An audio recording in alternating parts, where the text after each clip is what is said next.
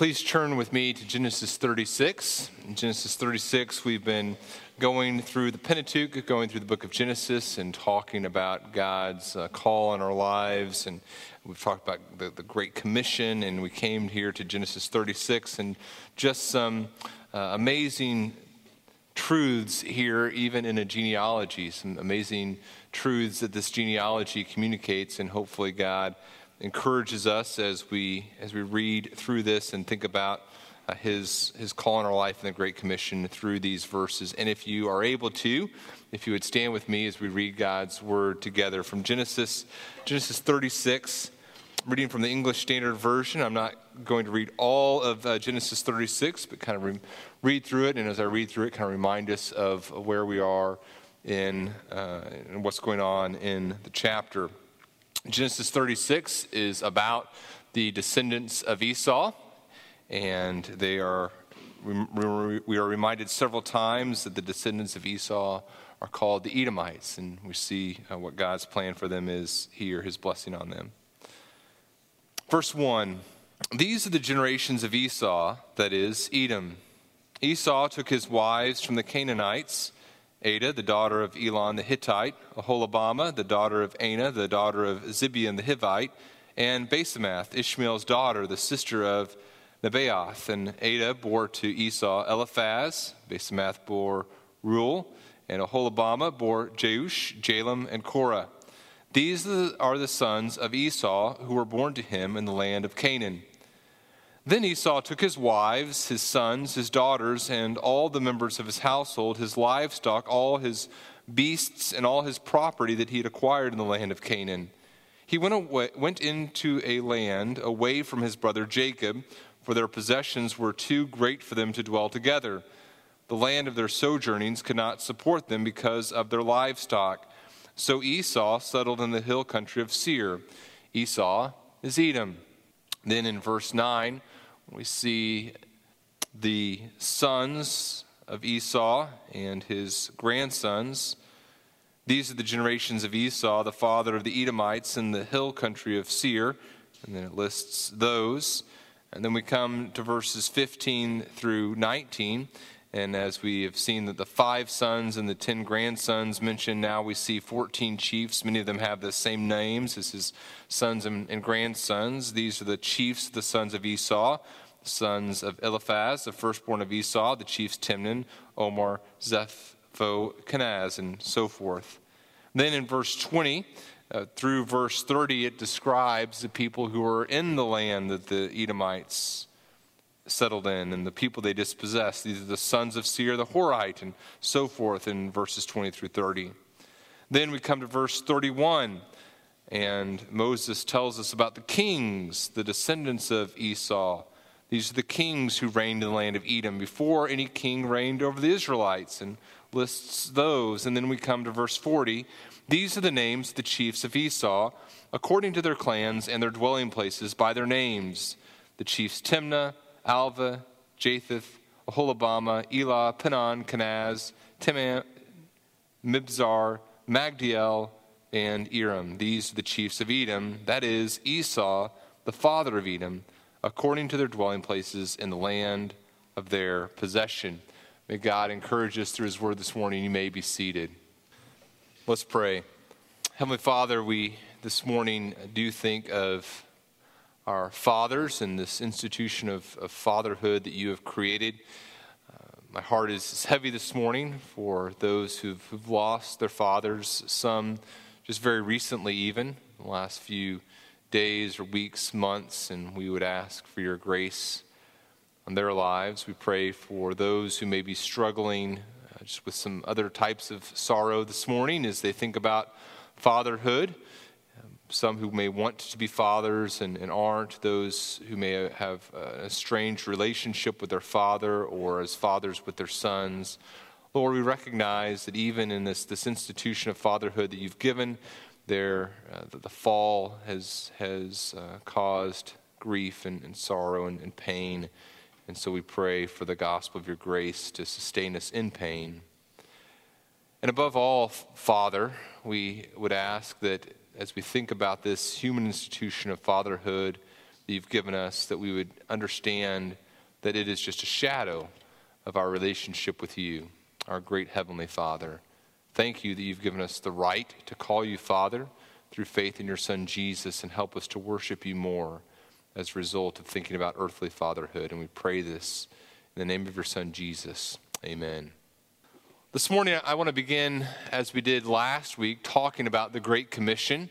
Jesus, at the end of the Gospel of Matthew, gives the Great Commission to his disciples. He tells them that all authority on heaven and on earth has been given to him.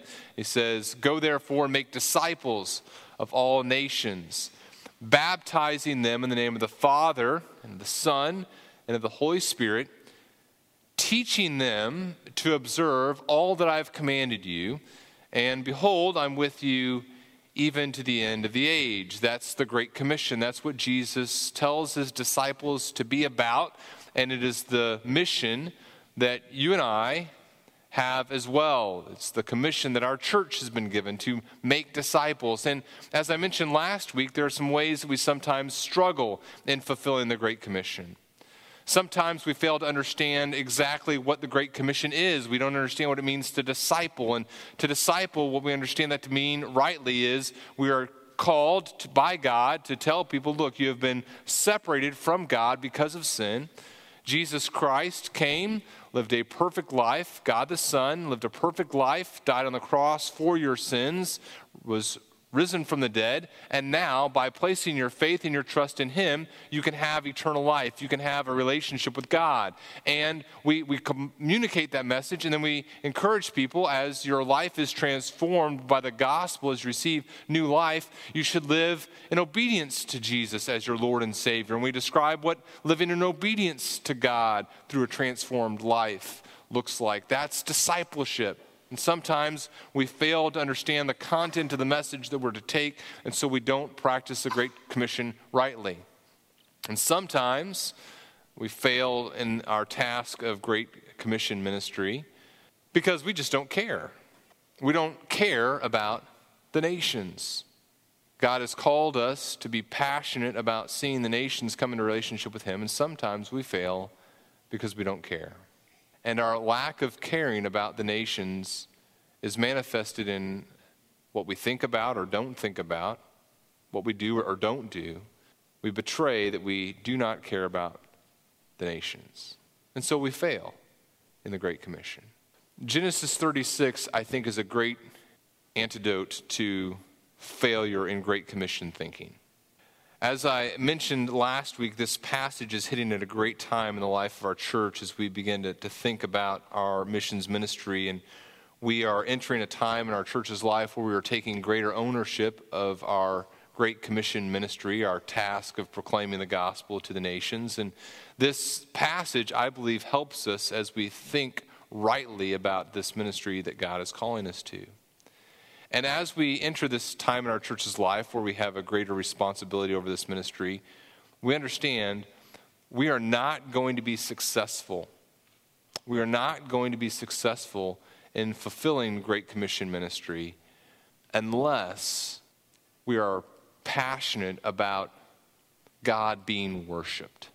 And as I mentioned last week, that the main thing that I want us to think about, the main thing I want us to grasp as we think about Genesis 36 is that God's people love God being worshiped. And if God's people love God being worshiped, they are going to be excited about a diverse group of people worshiping God. If we love God being worshiped as God's people, then we are going to be excited about people from different tribes and tongues and nations worshiping God. That's going to thrill us. That's going to excite us. And it's going to compel us in the ministries that we engage in. It's going to change how we spend our life. If we're excited about the idea of God being worshiped, it's going to propel us to be faithful in Great Commission ministry. Now, let me kind of remind you about what we talked about last week.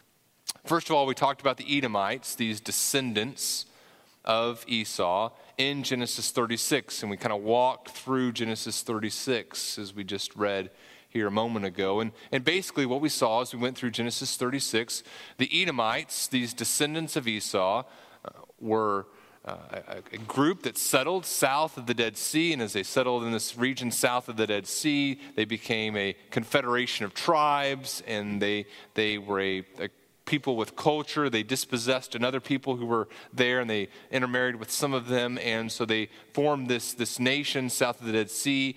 God's prophetic word to Rebekah was fulfilled. Esau becomes this nation. We see that there are kings of the Edomites that reign there. There's this elective process by which these kings rule, and they are people of value to God. They get all of Genesis 36. It's all about the Edomites. And so they are a people of value to God. That's what we see in Genesis 36. God's prophetic word is fulfilled, and these people are valued. The blessing that was promised them by Isaac is beginning to be fulfilled. Now, we go a little bit broader, right? We talk about the Edomites in the Pentateuch, in the first 5 books of the Bible. What do we see about the Edomites in the Pentateuch? Well, some years go by, hundreds of years go by, and the Israelites are preparing to go back from their time of wandering in the wilderness. They're preparing to re-enter in the promised land after being in Egypt and wandering around the wilderness. Now they're entering the promised land, and they encounter the Edomites in Numbers. Numbers 20 describes the Israelites and their interaction with the Edomites. And what do the Edomites tell them? They say, you can't go through our country, you have to go around. And the Israelites say, please, please, please. And the Edomites say, no, you have to go around. And so the Israelites have to take this very long detour around the region in which the Edomites reigned. Then you come to the book of Deuteronomy.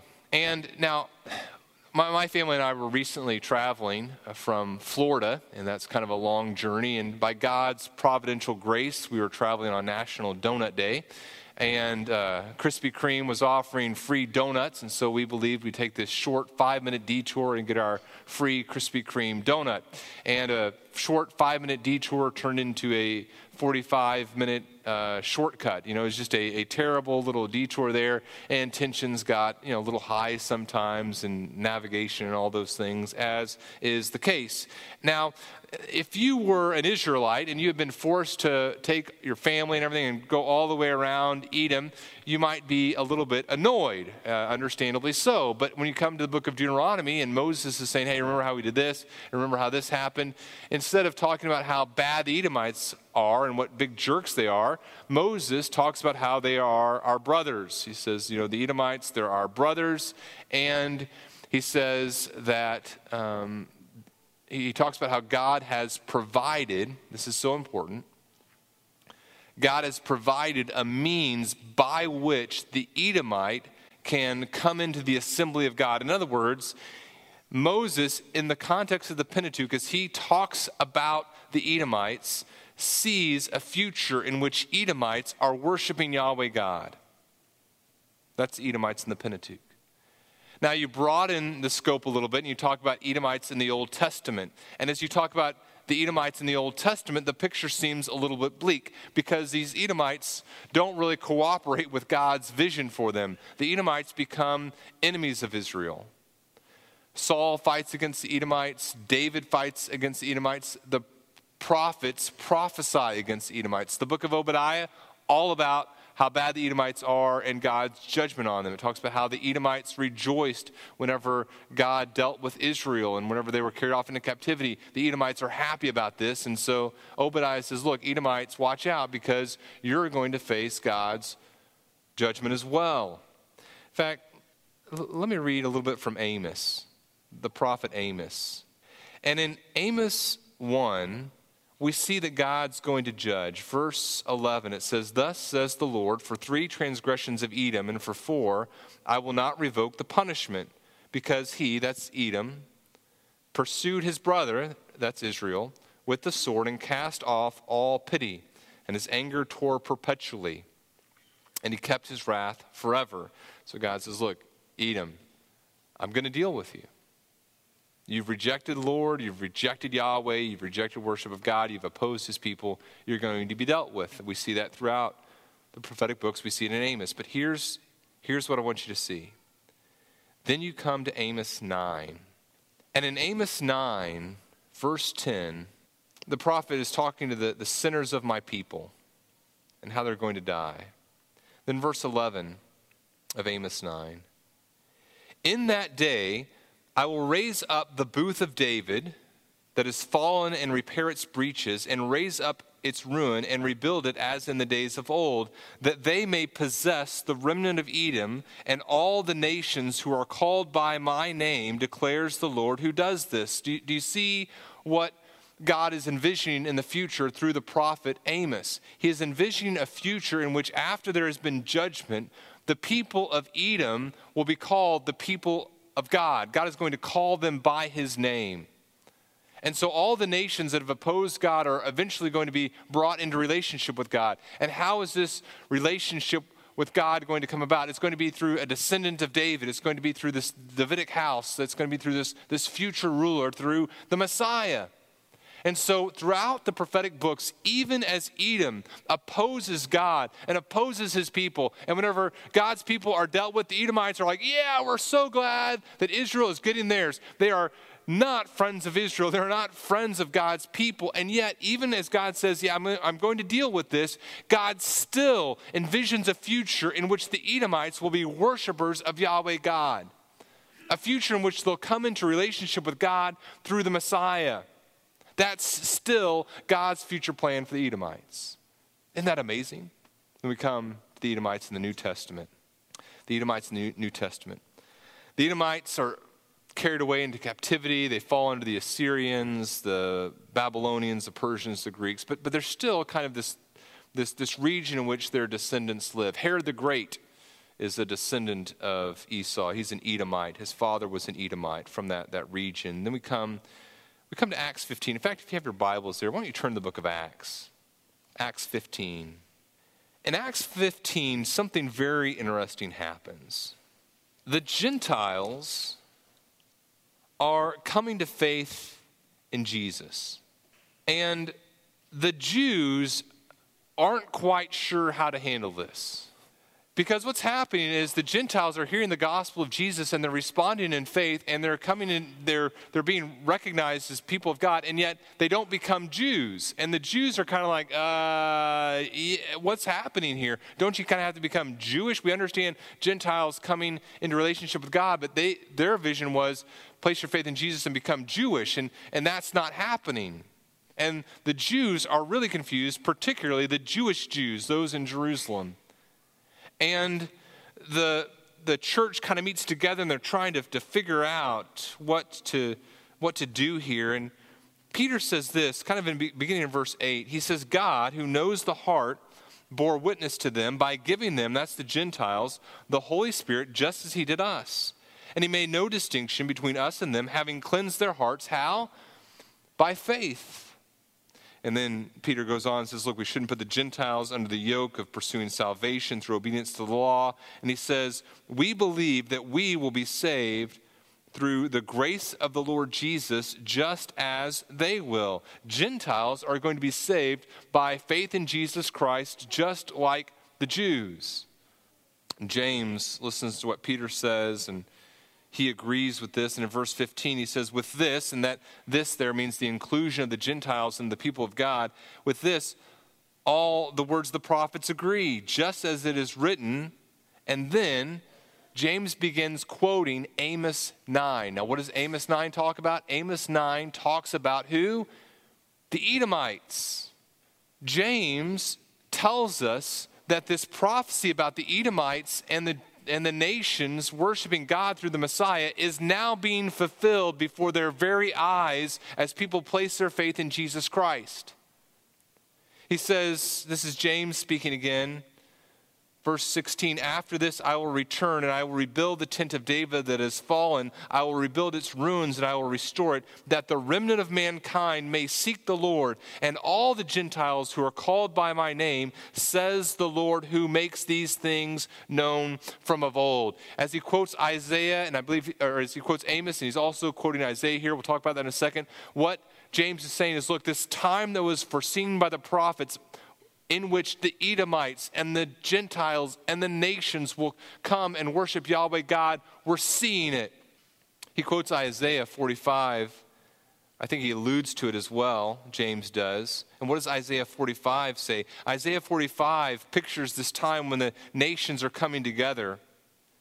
In Isaiah 45, kind of beginning in verse 20, Isaiah is saying, look, you survivors of the nations, you worshipers of idols, you carry about your wooden idols, you keep praying to a God that cannot save. He says in verse 21, there is no other God besides me, a righteous God and a Savior. There is none besides me. God is saying, look, you've worshiped these worthless wooden idols. You need to know that there is no God but me. I've judged you. I've judged the nations. And now it's time to turn and worship me. Turn to me, verse 22 of Isaiah 45, and be saved, all the ends of the earth. For I am God, and there is no other. By myself I have sworn, from my mouth has gone out in righteousness a word that shall not return. To me every knee shall bow, every tongue shall swear allegiance. Only in the Lord, only in Yahweh, it shall be said of me, are righteousness and strength. To him shall come and be ashamed all who are incensed against him. And then Isaiah 45:25 says this, and this is such an important verse. In the Lord, in Yahweh, all the offspring of Israel shall be justified and shall glory. What does that mean? How does one become an offspring of Israel? Well, the New Testament tells us. It's through faith in Jesus Christ.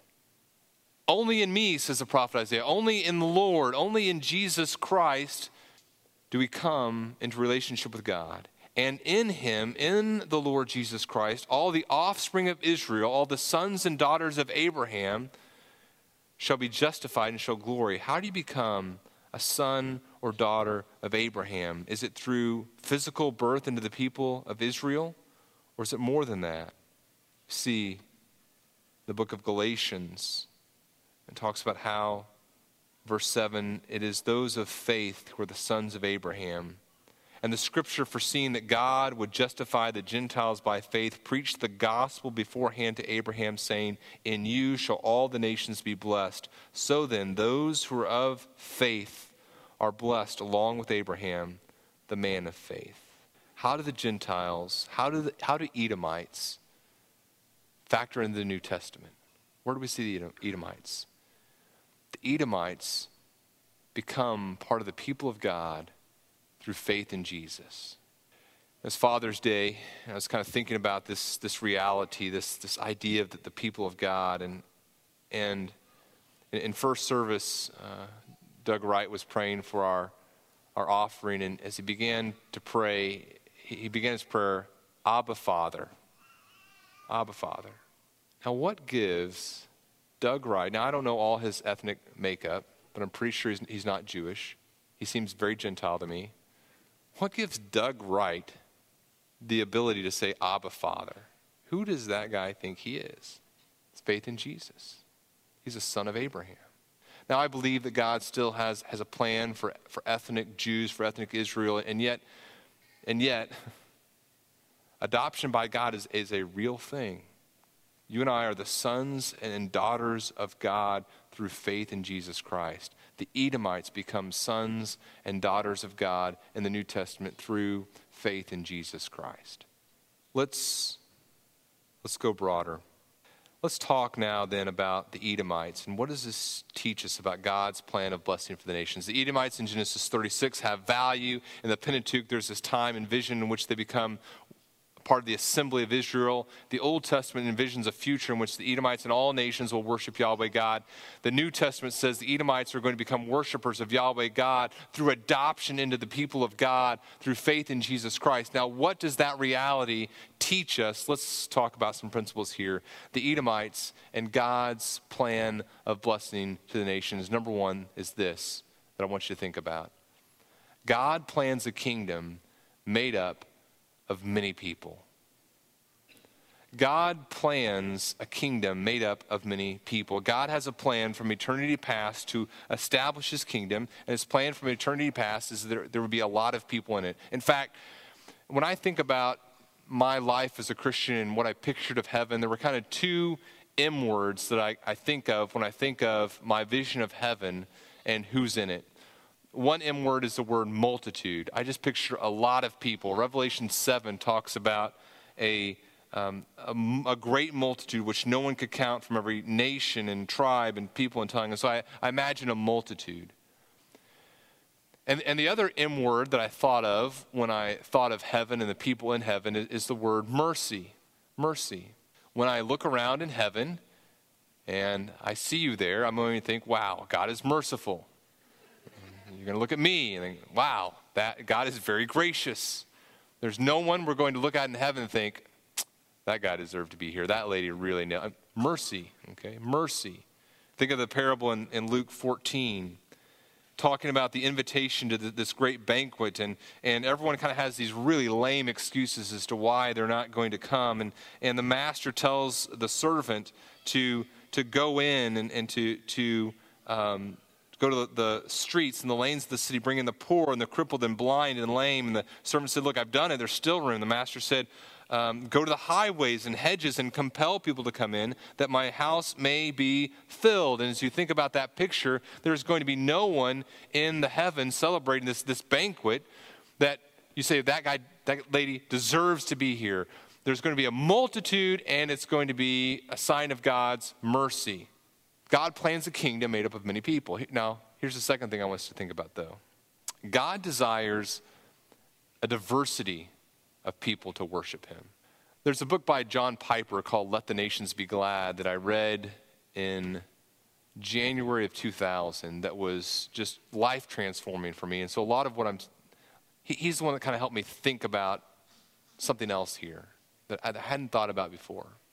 You see, as I had thought about heaven, I had kind of thought about it like a big bowl of Jelly Bellies. You know, Jelly Bellies, they're not like gourmet jelly beans is what they're called. They're not that low-class stuff. They're not the Brock stuff. They're the gourmet jelly beans, right? And they have all these different flavors. And I kind of thought of heaven as like a big bowl of Jelly Bellies. And what happens whenever you grab a big handful of Jelly Bellies? You get diversity, okay? Now, well, unless you're my kids, then it's like divine election because they pick out all the red ones. But you should, if you're doing it right, if you're doing it the way God intended, you're going to get diversity. You have a big bowl of Jelly Bellies, I grab it like this. There's going to be the coconut, there's going to be the coffee flavor, there's going to be the chocolate, there's going to be the cinnamon, there's going to be popcorn, all that stuff is going to be in that handful, right? That's what I thought heaven was. God's going to grab a big group of people, and because he's grabbing a big group of people, you can't help but get, the diversity. Grab a big bunch of people from the world. You get people from Iran. You get Latinos. You get people from Asia. You just get a big handbag, right? But that's not biblical. That's not biblical thinking. Diversity isn't just a byproduct of having a lot of people. It's not a lot of people result diversity. Diversity itself is a goal of God. Revelation 5 talks about this scroll in heaven, and John wants someone to be able to open the scroll, and he weeps because no one is able. And they look all over to find someone who has the ability to open this scroll. They find the Lamb, and they sing, "Worthy are you to take the scroll and to open its seals, for you were slain, and by your blood," listen to what he says, "you ransom people for God from every tribe and language and people and nation, and you've made them a kingdom and priests to our God, and they shall reign on earth." In other words, diversity is part of the goal of God's salvific plan. The plan to ransom people was to ransom a people that are diverse. The Edomites were no longer a political entity, and yet they're still part of God's salvific plan, the ethnos, the ethnicities here.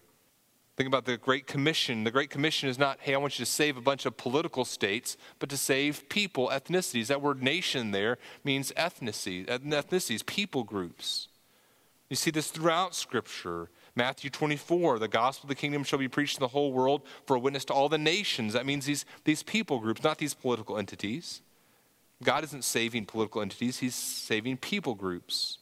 Romans 15:11, praise the Lord, all you Gentiles, and let the peoples praise him. Galatians 3:8, in the scripture foreseeing that God would justify the Gentiles by faith, preached the gospel beforehand to Abraham, saying, all the nations, all the peoples shall be blessed in you. Revelation 15:4, who will not fear, O Lord, and glorify thy name, for thou alone art holy, for all the nations will come and worship before thee, for thy righteous acts have been revealed. If you understand that adversity is a purpose and not just a result of God's plan of salvation, it should significantly change how you engage in evangelism, shouldn't it? God's passion is not just to see a bunch of people get saved, although, of course, that's what he calls us to as well. But God's purpose is to see peoples get saved. It's why we're willing to invest money to send someone to a remote part of the world when there are plenty of people in central Illinois who haven't heard the gospel yet. We're passionate about reaching the peoples, not just a large number of people. Here's the third thing that I want us to think about applicationally here, or implicationally. Number 3, God grants kingdom membership only through Christ. As we think about Genesis 36, the Edomites, and the implications here, what we also understand is that God grants kingdom membership only through Christ. Now, brothers and sisters, this is a huge thing here. There are several times in my life where I have asked or been asked significant life-changing questions. Whitney, will you marry me? Really could have gone either way, right? Life-changing that she said yes. Remember, May of 2000, we were visiting Peoria for the first time, and it was late at night. We had just met with a youth pastor search committee from Bethany Baptist Church, and we're in our room late at night, and Whitney and I look at each other, and we ask ourselves the question, could we really leave our family and move to central Illinois? Could we move to Peoria, Illinois? Is this what God is calling us to do? Answer, yes. A few years later, being asked, would you be interested in planting a church? Yeah, I don't know. Yes. Those answers to those questions change the trajectory of my life, all in good ways. And the same is true for you. There are questions in your life that you can think, okay, boy, if I'd answered that question differently, my life would have taken a whole different direction.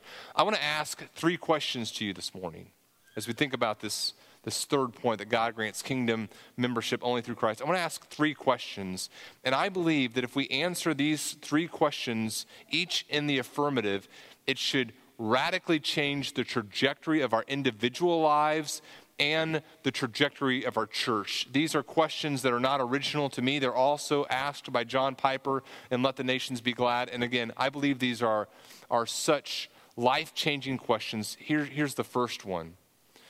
The first question is, will anyone experience eternal conscious torment under God's wrath?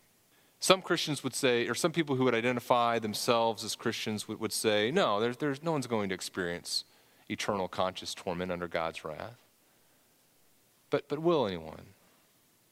Here's what Scripture says. I believe that Scripture says absolutely. And obviously, how we answer this question changes how we view the task of missions. Will anyone experience eternal conscious torment under God's wrath? And here's what I believe we see in Scripture. Daniel chapter 12, Daniel's talking about the resurrection. In verse 2, it says, many of those who sleep in the dust of the earth shall awake, some to everlasting life and some to everlasting contempt. So some resurrected to everlasting life, some resurrected to eternal contempt, judgment. If life is eternal, so is the judgment. If heaven is eternal, so is hell. Matthew 9:43, it's better to enter life with 2 hands than to go to hell, to the unquenchable fire. Matthew 25 says some will go to eternal punishment, but the righteous into eternal life. Again, if life is eternal, so is punishment. 2 Thessalonians chapter 1, verse 9, this is a very significant passage, I think, as we think of a theology of hell and what makes hell hell. says they will suffer the punishment of eternal destruction. It's everlasting, away from the presence of the Lord and from the glory of his might. What is the definition of hell here? It's being away from the presence of God, from the glory of his might. And when he comes on that day to be glorified in his saints and to be marveled at among all who have believed, because our testimony to you was believed. Revelation 14 describes the torment that goes up forever and ever, no rest, day or night, for those who've worshiped the beast. Will anyone experience eternal conscious torment under God's wrath? The answer in Scripture seems very clear to me, yes. You say, well, Daniel, I don't understand this, and I don't understand this about it, and I struggle with this, and I'd say, you know what? I understand those struggles, because it's certainly something that I've struggled with as well. But let me suggest to you that oftentimes the fault of the struggle lies not with God, but with me, and a lack of understanding of the nature of God's holiness. The severity of a punishment is based upon the severity of the crime, the value of that which we have committed a crime against. Now, this isn't a perfect illustration, but just for example, a few weeks ago, my family and I were in Chicago, and we went to the Van Gogh exhibit at the Chicago Museum of Art. And imagine I'd gone into the Chicago Museum of Art, and there on the wall was a little printed out sign saying, line forms here. And there's a security guard there. And I walked up and I pulled this line, starts here, paper off the wall, and in front of the security guard, I ripped it into shreds and threw it in his face. Okay. He'd probably have some words for me, right? Not very nice words. He'd be concerned about me and my sanity and whether or not I should remain in the museum, and might ask me to leave. There'd be some sort of consequence. And now imagine I walked up next to the security guard and I pulled the Van Gogh painting off the wall and began to rip that up and threw that in his face. The consequences would be much more severe, right? Why? I did the same thing. Well, the reason the consequences would be more severe is because of the value of that which I had committed the crime against. And some would say, well, how can there be a punishment that seems infinite whenever we've lived a finite amount of life? And I believe the answer to helping us begin to understand that is to understand the infinite holiness of God. And as we begin to comprehend more and more the infinite holiness of God, we understand the terrible punishment the rejection of him demands. Nevertheless, we're not going to unpack all the understanding of a doctrine of hell this morning, but what I want you to understand first is this question: will anyone experience eternal conscious torment under God's wrath? Scripture tells us the answer is yes. A second question to consider here: is the work of Christ necessary? Is the work of Christ necessary? And what this question is getting at is this: is it possible that there are two or three or a lot of different roads to God? And Jesus represents one road, and maybe the easiest. So here's Jesus, he dies on the cross, and he's one way to God. But I could also follow a different path. Maybe it's a little bit more difficult, maybe I have to do some more things, but it's also a way that I can deal with my sin and come into relationship with God. And here's what Scripture tells us. Scripture tells us that the answer to the question, is the work of Christ absolutely necessary, is yes.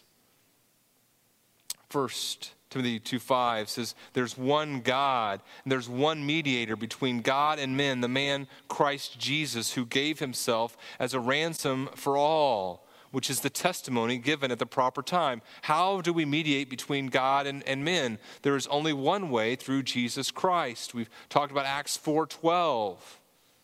Only way to God, one name under heaven by which we must be saved, Jesus Christ. A Revelation 5 talks, we mentioned that earlier, talks about how only the Lamb was able to open the scroll. There is no one else through whom we can come into relationship with God but Jesus Christ. Romans chapter 5, verse 17 talks about the one man, Adam's trespass. It says, those who receive the abundance of grace and the free gift of righteousness reign in life through the one man, Jesus Christ. There is salvation only in Jesus Christ. Is there a hell where people will experience eternal conscious torment? Yes. Is the work of Christ necessary to deal with sin? Scripture tells us yes. And here's the third question, and this third question is also so important. Is conscious faith in Jesus Christ necessary?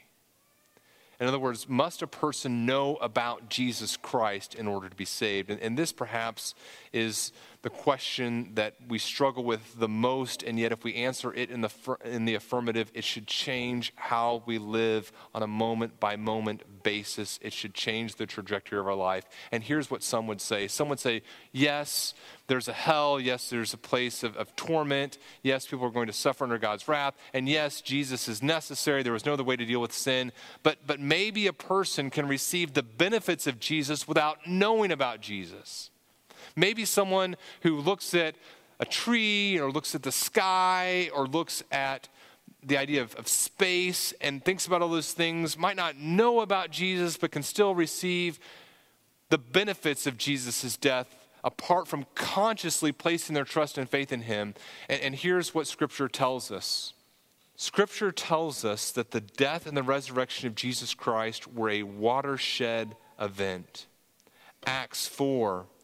Peter says, let it be known to all of you and to all the people of Israel that this Jesus, that by the name of Jesus Christ of Nazareth, whom you crucified, whom God raised from the dead, by him, this man that they just healed is standing before you well. And then he says this about Jesus. Peter says this about Jesus in Acts 4:11. This Jesus is the stone that was rejected by you, the builders, which has become the cornerstone. And there is salvation in no one else. There is no other name under heaven given among men by which we must be saved. This is it. Acts 17, Paul would say this, the times of ignorance God overlooked, but now he commands all people everywhere to repent because he has fixed a day on which he will judge the world in righteousness by a man whom he has appointed, and of this he has given us assurance to all by raising him from the dead.